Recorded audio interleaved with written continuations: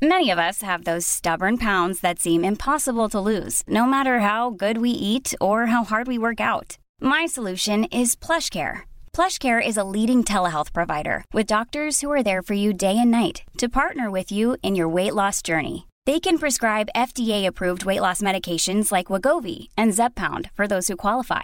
Plus, they accept most insurance plans. To get started, visit plushcare.com/weightloss. That's plushcare.com/weightloss. Hiring for your small business? If you're not looking for professionals on LinkedIn, you're looking in the wrong place. That's like looking for your car keys in a fish tank.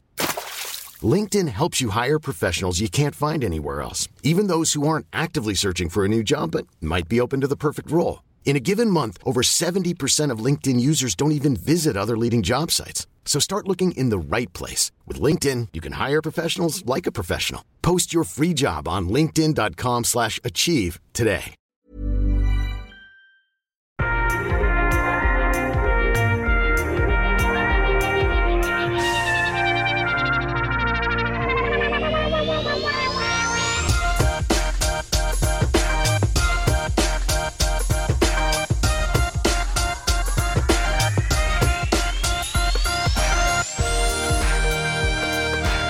Hello and welcome to Dynasty as They Want to Be, a podcast where we drill into every episode of the iconic 1980s television series Dynasty. I'm your host, Derek J. Lang, and with me is my co-host and husband, Kyler K. Jafari. Hi-ho, party people. Well, right off the top, I want to thank everybody who nominated us for the podcast awards. We're not sure yet if we're up for the Emmys, big trophy. Grammys, Oscars, Tonys. Yeah, I want my PGOT, my EGOTY P. Is that like a Kegel exercise? Oh, you don't need to worry about that. It's very tight down there.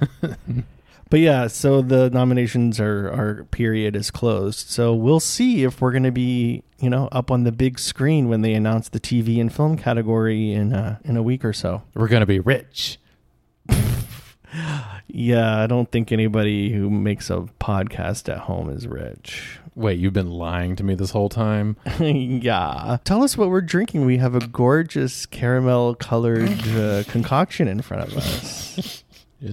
It's my favorite novelty drink. It's the Japonaise. It's brandy and orgeat and a whole spurting geyser full of Angostura. Tricked me because we went to Singapore at the end of this episode. I thought we were going to have Singapore slings. No, unfortunately, there was no more Benedictine knocking about in the liquor cabinet today. So, well, you need to be more. Also, prepared. we need to restock our paper parasols, which you can't have a Singapore sling without that. That's true. It's like you're just drinking orange juice. Well, fruit punch, I would say, but sure. Oh, yeah.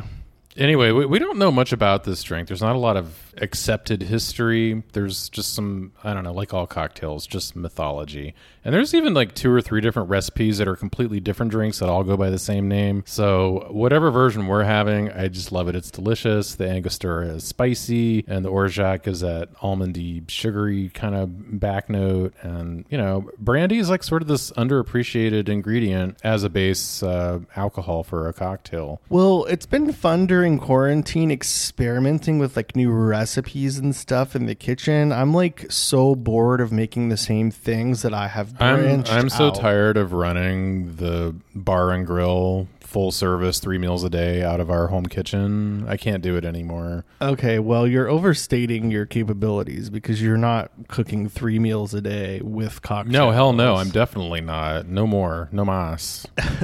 I'm donezo. But I'm like so bored that I like recreated an Olive Garden menu. Was that what that was supposed to be? You knew what I it wondered was. why we were eating like chewy, salty breadsticks from the freezer section. I know, and, like, that's wilted salad, tomatoes that don't taste like tomatoes. Okay, well, now you're just being a lying I'm dragging tacky on bitch. Olive Garden. Yes, that's right. Well, if you quit interrupting me, I was going to say that I can't believe I even did that because I don't even like Olive Garden. But for some reason, I'm like, let me try making an Olive Garden salad. You know what the trick to an Olive Garden salad is? that special dressing that they use. MSG. Close. Mayonnaise. They just put fucking mayonnaise in it. That's the secret. Mayonnaise. What other weird things have I made? That was it. I think that's the only weird thing you've made. Everything else has been basic bitch fare. No, that's not true. I made a pozole. I never made that before. Oh, that was a little wild. Yeah. I went down this whole hominy path where I was like obsessed with hominy for a week. And then that just blew over like a fad. Like, we'll never have hominy again for the rest of our lives. Yeah, but for that one brief shining moment, hominy for all. A hominy extravaganza. Well, I made Mexican fried ice cream, which isn't actually something that's Mexican. So that's just racist, basically. Mm-hmm. You're canceled. I'm canceled. We're all canceled. Well, you've been obsessed with making pies, banana cream pie. Yeah. Meanwhile, back on planet Earth, I'm just pie. making normal things: banana Shepherd's cream pie, pie. shepherd's pie, which ironically is not a dessert. Well, you also made a chicken pot pie. Oh my God, what is my obsession with pie? I'm here for it. I'm not complaining. Speaking of pie, we have a lot of female empowerment in this week's episode. Should we get into it? Pie like pussy in excess? Is that how you get to female power? I don't know. What do you mean? The power is in the pussy. Today's installment of Dynasty as They Wanna Be is brought to you by Audible. Audible is offering our darlings a free audiobook with a 30-day trial membership. Just go to audibletrial.com/nastypodcast. That's NASTY podcast to browse their unrivaled selection of audio programs. Kyler, are you listening to anything on Audible? Not a damn thing. Well, you should be. They have everything. They have books from Jackie Collins and Diane Carroll and Billy D. Williams. All of my favorite non-author authors. They're celebrity authors, but they have like classiques on there too. You should check it out. To get started, Kyler, all you got to do, and everybody listening, this isn't just for Kyler, go to audibletrial.com/nastypodcast or text nasty podcast to 500-500. Welcome back. Oh my gosh, this little tramp Samantha has got a whole plan concocted to sell a baby. Yeah, well, it turns out the Carringtons are engaged in a high-level, low-key baby selling ring. I didn't realize, but this episode is so completely trashy, and I love it. And the season's already been warming up the whole time, and here we finally have the baby selling. It's like what could be a trashier thing? I let's name things trashier than that, or let's not. Let's just talk about the episode. But yeah, I mean, it gets into sort of a Maury Povich territory here because she's trying to sell the baby, and then they're going to adopt the baby, but I like how it's all like implicit. Like they don't really say it that way, and that's why I love like making a big deal out of subtext. What do you mean? They literally are writing checks to either keep the baby or but but force Blake's her. like, but let's be clear, this check isn't for your baby. This check is for you to go away, but you can leave the baby if you'd like to. Well, now I know we're always bitching about Blake on this podcast, but I loved how he turned this the fuck around on Sammy Joe Dean by saying, well, I'm going to give you $1 million to keep the baby. Well, this is kind of Blake's only purpose on this show is to like kind of bring everybody into line because things get a little wackadoo at some point, many points in this show, and he kind of has that magic power. That's like his one good thing that he does. What's important is me.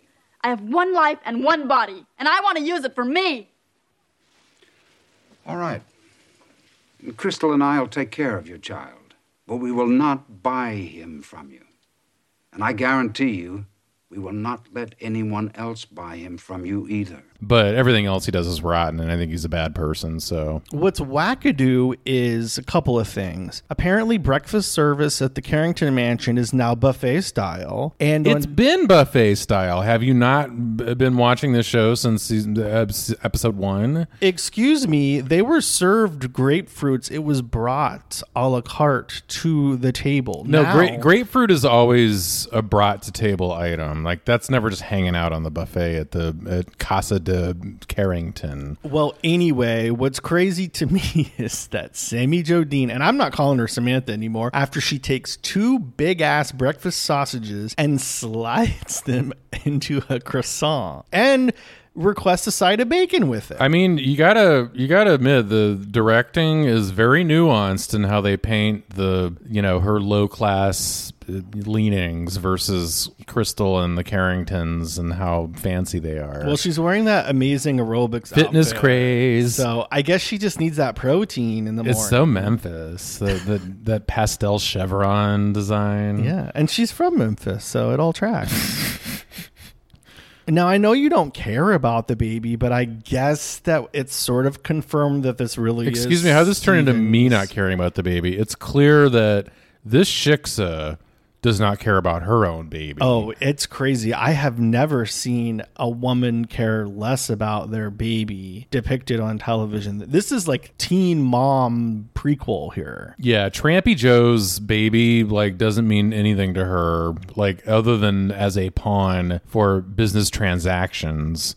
She's made so much money off this baby already, and we're only one episode into it. And she's got multiple offers because eventually Alexis kind of gets involved, which I didn't think. It's a seller's market, apparently. I do like that Sammy tries her hand at some of the Carrington guile with oh, you have nothing to offer me, Alexis, unless you're going to eat your heart out, But do we really believe that? I mean, Sammy would take a check for $1 million from Alexis. I just don't find that believable. Yeah, it is a little bit of a leap of faith because I would think that Sammy Jo hates Blake and Alexis equally, but she really does give it to Alexis, makes her name her price, and then she's like, I don't care what you're offering me, I wouldn't take it because I'd rather torture you. I mean, maybe Sammy Jo's just kind of trying to preserve some sort of alliance with the Carrington money. It's a more stable buyer, I think, than Alexis. You're not really she knows Alexis might write a check and might not and won't be around later. So maybe that's what it is. But that's what I love about this what's going on here. Is the show is finally given up on any sense of reality. Everybody's living on some other planet. The dynamics don't really make any sense in today's world or in that world from that time. There's just no sense to be made of any of this. So it's just kind of get on the train and go to Crazy Town. You just want him to keep him away from Crystal. Now listen to me, you little tramp. I really wish I had time to jerk you around, Alexis. I'd love to let you throw money at me, trying to outbid Mr. Carrington for Danny. I said I would better his offer. Didn't you hear me? Yes, I did.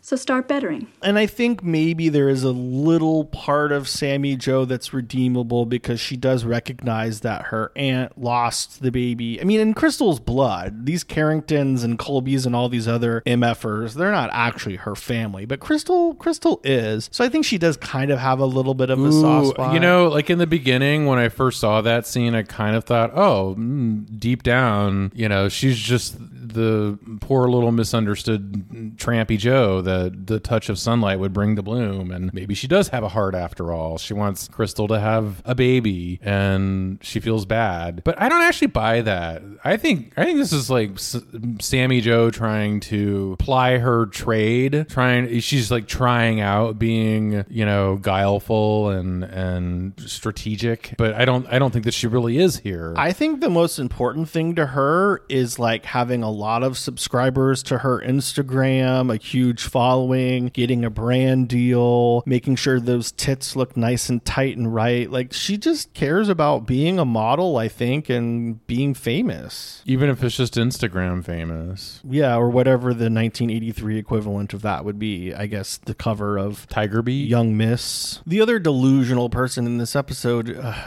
Jeff Colby, is still having these fever dreams. Well, they're sort of like Rosemary's Baby demon erotic dreams, or I don't know what these things are that he's yeah, it sounds like he's dreaming about choking Fallon or something. It's wet dreams with very evil things involved. I don't know. And the episode starts out with him sort of writhing around in bed. Yeah, and then he he exits the room and traipses through the hallway away shirtless like the piece of cheesecake that I guess he's supposed to be. But yeah, he's gone like full himbo because he's a total bot at this point. I'm feeling really bad for John James being stuck with like, this what are you plot supposed to line. do with this? You've been given nothing to work with, and you're supposed to look more exciting than wallpaper glue.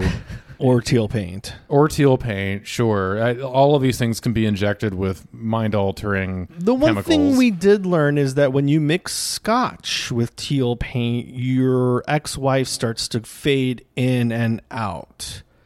So I guess and like that was reenact her own spousal rape. Like, what was that bizarre delusion? I don't know. I would say there's a lot, but there's actually not. There's like really nothing going on with Jeff right now. There's been nothing going on except for this stupid ass poisonous paint. He's just this object to be used in a game of poison paint. It's as exciting as it sounds, which is to say not at all. Yeah. Especially at this point. We've had how many episodes of this? Like, can we just get this over with already? Well, at least we have Alexis to save the day. I think she's done grieving Steven and she's ready to get back into business with Colby Co. She's going around to everybody at the company, Adam, Gerard, the lawyer guy, and saying that she wants to see all the financials, all the reports, everything Colby Co.'s got going on. So I guess that's a good sign that she's sort of getting over the death of her whatever sexual son. Oh, no, I think this is Alexis in like one of her classic moments and why we and everybody love this character. She's exercising her power in ways that Alexis does specifically, but more importantly, I think she realizes, or it's at least in the back of her mind, that Adam's been kind of running his own show while she's been out in mourning, and now she wants to see the receipts. She wants to know what her people have been up to lately while she's not been steering the ship. That's sort of like a fun sort of idea. She even says, like, why are all the power players in oil men? Mm-hmm. Yeah. And meanwhile, she's having afternoon delight. Mark is her total sex object.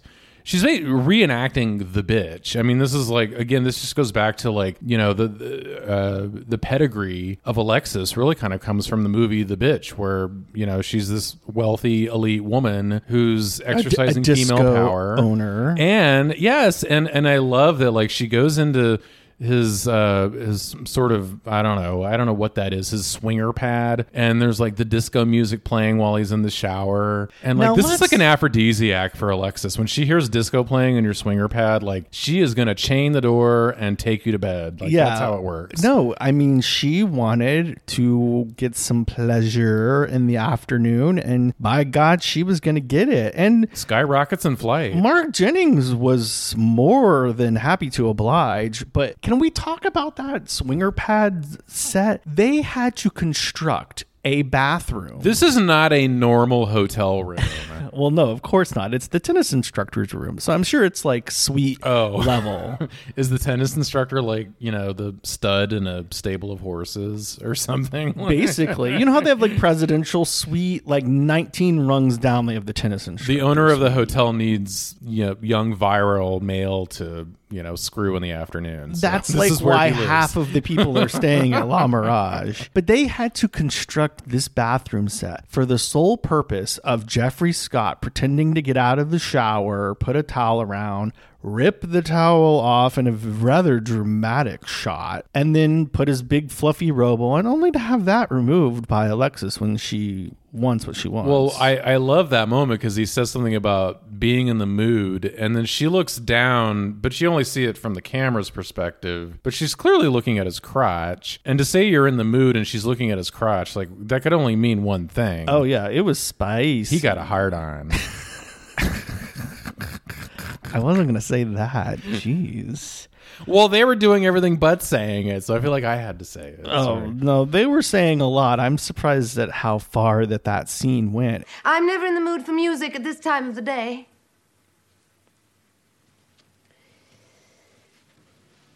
No.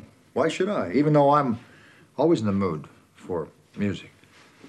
How long have you been here, Alexis? Oh, I just arrived. You really should keep your door locked, you know, if you don't want unexpected guests popping in. Well, consider you've got an open invitation. Barge in any time. It's so salacious. I mean, I guess Super. this was nighttime TV, so maybe this was allowed. I don't know. But Mark Jennings must know how to fuck.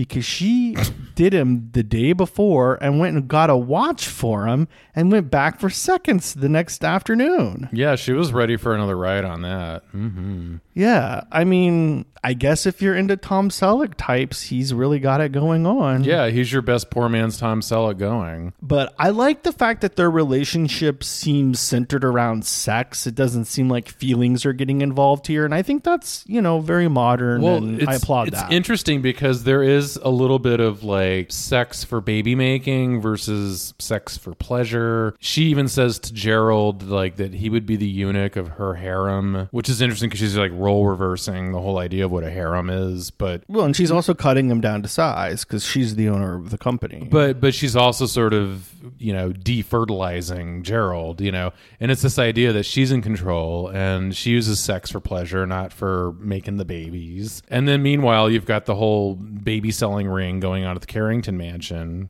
cut to nursery where Crystal and Blake are making out in front of the baby child. I don't know. That seems like inappropriate to me, but maybe that's like people like who screw with the dog in the room. I don't know. That's what turns Blake on, is this idea of dynasty. He's like so excited to see these two young little scions that are drooling all over themselves. The longer I look at him, the more of Stephen I think I see in him. And I'm feeling things that I didn't know I could feel anymore. Darling, you don't ever have to hide your feelings from me. Don't expect me to give up all my defenses without a struggle, No, that would be asking for too much. But yeah, it's nice to see Alexis like back in power, feeling like herself. She spent the past few episodes trying to find her son and going through the grieving process. So it's nice to see her back where she belongs, being sassy and sexy. What's not nice to see is Adam Carrington once again pursuing Kirby and her saying no multiple times. This time, luckily, they're clothed and her dad is around the corner. But, take the fucking hint, dude. Just because I gave in to you once does not mean it's going to happen again. Oh, don't give me that, Kirby. You wanted me that night. As much as I wanted you. I didn't. I don't. Obviously, this is encouraging the typical male behavior of the time, though, which was, yeah, I get the hint, but I don't care. I'm just going to do it anyway. It's disgusting. You're going to like it more because, which is super disgusting. Also, she's doing this weird research librarian routine, but then he's doing the sex predator thing. I don't know. There's a lot of super cringe in this whole dynamic that is highly unenjoyable. The one good thing, if you can say that comes out of this, is I do like the conversation that she has with her father, where she explains she grew up thinking that she was equal to these people, which you would think, yeah, sure, that makes sense. Children don't know about class and stature. Those are all concepts created by, power, money hungry adults. But now she wants better to just be a major domo or a maid or a nanny. She wants to be somebody's wife. So I kind of gained some respect for her in this. Of course she's a victim, but I think she has bigger goals, which is kind of nice to see in a female character. Again, Alexis, Sammy Jo, they're making moves and trying to build their own futures. Yeah, I mean, I think that's part of the appeal of Dynasty as an entire universe is what they do with the female characters, and they each kind of have their pitfalls, but in the end it's kind of it's a valuable lens for the time, especially. But I think my biggest problem with Kirby though is this incessant need to refer to, I don't know, do you remember that waiter from Paris? Jean-Paul. I know it's Jean-Luc, but it's can we just give this up? I'm sorry. I know that she's supposed to be so cosmopolitan and, went to school at the Sorbonne and all of these things. But fucking a married guy who taught her about fine foods and wines and fashions. Yeah. So, in this way, she is this avatar of the social climber in the 1980s. Look, would you rather have Lindsay Blaisdell or Kirby Anders? Oof. That's like a Sophie's choice. That's a Royal Rumble. I'm not sure. And then the episode sort of ends in Singapore, as I alluded to earlier. And lo and behold, Stephen Carrington is alive. Well, it's so interesting that Blake was on this just like plow forth, like hammer. Like, he knew. You know, but then this episode, it's always everybody like, moved on. He's dead. Yeah, or hasn't even thought about it. Right. Well, they all kind of pivoted when Danny made his appearance. They were like, oh, okay, so Stephen just Which is lives revealing on. because don't you think in the end for Blake at least that's the only reason he really cared was I just need somebody to make a baby for me. Yeah. For my baby selling ring. Mm-hmm. Yeah, for his dynasty fulfillment. So yeah, Jack Coleman sitting there with his face all wrapped up, and we get James Hong, legend James Hong, as the plastic surgeon. I knew Stephen was alive. That's not a surprise to me, even though I haven't watched all of the episodes of Dynasty before. I knew Jack Coleman would be this isn't our first soap in. opera. I mean, yeah, that too. These things happen. But I did not know James Hong, who basically he's a Chinese American actor who's been in like everything and played doctors and politicians, and he's still with us too. He's in his 90s. Did you know that? I didn't know. I was busy going down the rabbit hole of Alf Kjellin or Kjellin. I know my Romance language is Swedish. I really don't know how to pronounce any of those names, but he apparently was the director. Well, he was the director of this episode, and I think he only directed 4 or 5 episodes of this show. But he was apparently like in as an actor, 50s and 60s movies, both Hollywood and Swedish, I guess. Well, he was also in that sitcom. He played the titular role, I think. Little alien. Alien life form. Mm-hmm. Alf, right? I don't really remember anything about Alf except I was obsessed with Mrs. Achmonic, who was obsessed with Alf. Yum. So I don't know. It's all very meta. What was Alf's catchphrase? Blow me. Snap out of it. Yeah, that's the ticket. I don't know. What was Alf's catchphrase? I don't know. I think he liked to eat cats. I just know he liked to eat cats. Now it's part of the episode where Kyle and I pick our looks of the week. There was some choices here. I mean, even the babies had some cute outfits. Danny had that little onesie with balloons that I thought was actually really chic. Yeah, no, I'm just going to go right for the obvious, which is Joan Collins doing Joan Crawford. It's classic 1940s, architectural shoulders and the Art Deco stylized lapels. Black and white. And it's black and white. And when Alexis is in black and white mode, that she's here to do business. Yeah. That's the outfit that she wears to go to talk to Blake about what they're going to do about Sammy Joe and the baby. And Blake already kind of figured it out. But she's figured out I think this is probably in a top 30 list of outfits. Yeah, I don't know if it makes the top, but it's pretty quintessential in a lot of ways. I mean, you have the peaked pillbox hat, and she's in that hairdo that kind of comes and goes for the first couple of seasons that I don't love, but it looks good with the hat, so that's fine. And she's got her, fuchsia lipstick and lilac eyeshadow. Yeah, I thought the makeup was the whole thing's a bit much, but it kind of went with it considering that everything else she was wearing was black and white and very angular. I feel like somebody in the 30s or 40s wouldn't wear this exact thing, but it was sort of like through this prism of fashion, like almost something you'd see Madonna wear in Dick Tracy or something, Yeah. Yeah, or like the wealthy heiress in Blade Runner. She's kind of also famously known that costume. It's very 40s through a lens, but anyway. Yeah, that was my look of the week too. It just, I thought Crystal had like a cool white, once again wearing white. That gold detail around the neck was really cool. Yeah, I liked that detail too. And I don't know what that was. It was sort of some embroidery that was, I don't know, was it fans, shells? I don't know what it was, but it was an interesting multi-layered collar thing going on. It was kind of like 8 collars in one. Serving collar realness. The category is collars. I guess. Hello, collars. First time caller, long time listener. I think my runner up, and I don't want to gab too long because I know you hate runners up, but I really liked Crystal's afternoon day drinking look in the conservatory, which I guess this room's now been identified as a conservatory, which that was a place it was for, Alexis with the cigarette in the conservatory. Yeah. But no, Crystal has this like crazy sort of chevron with Lurex metallic thread through it. I don't know if it's like a caftan. I don't know. What would you call that?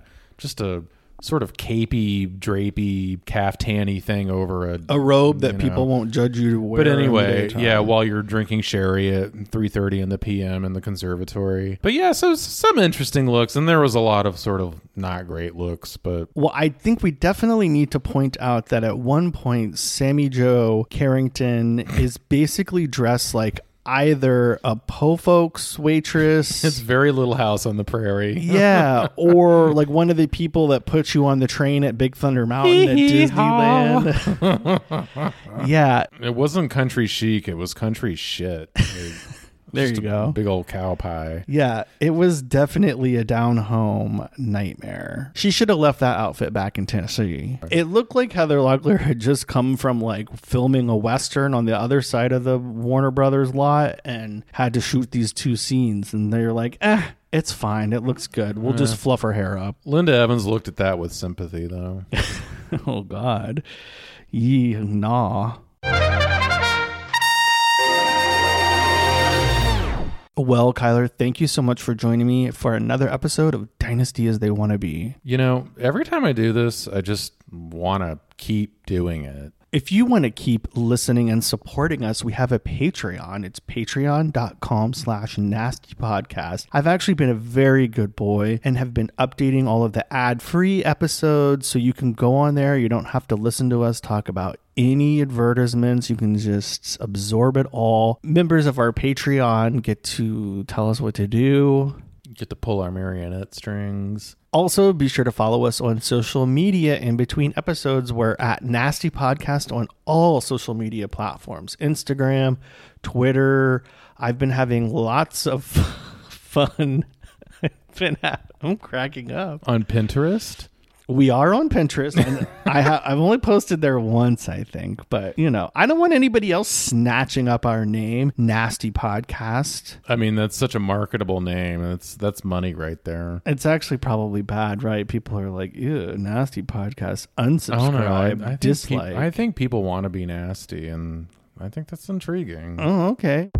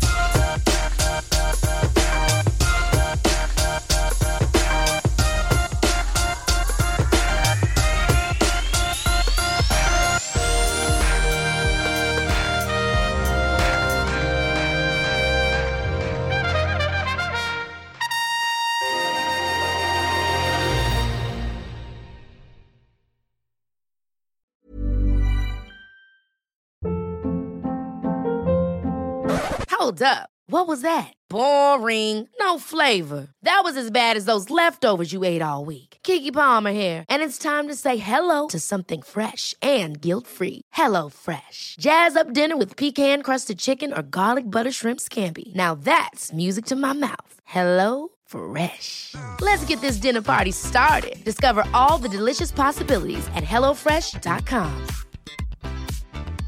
Even when we're on a budget, we still deserve nice things. Quince is a place to scoop up stunning high-end goods for 50 to 80% less than similar brands. They have buttery soft cashmere sweaters starting at $50, luxurious Italian leather bags, and so much more. Plus, Quince only works with factories that use safe, ethical, and responsible manufacturing. Get the high-end goods you'll love without the high price tag with Quince. Go to quince.com/style for free shipping and 365-day returns.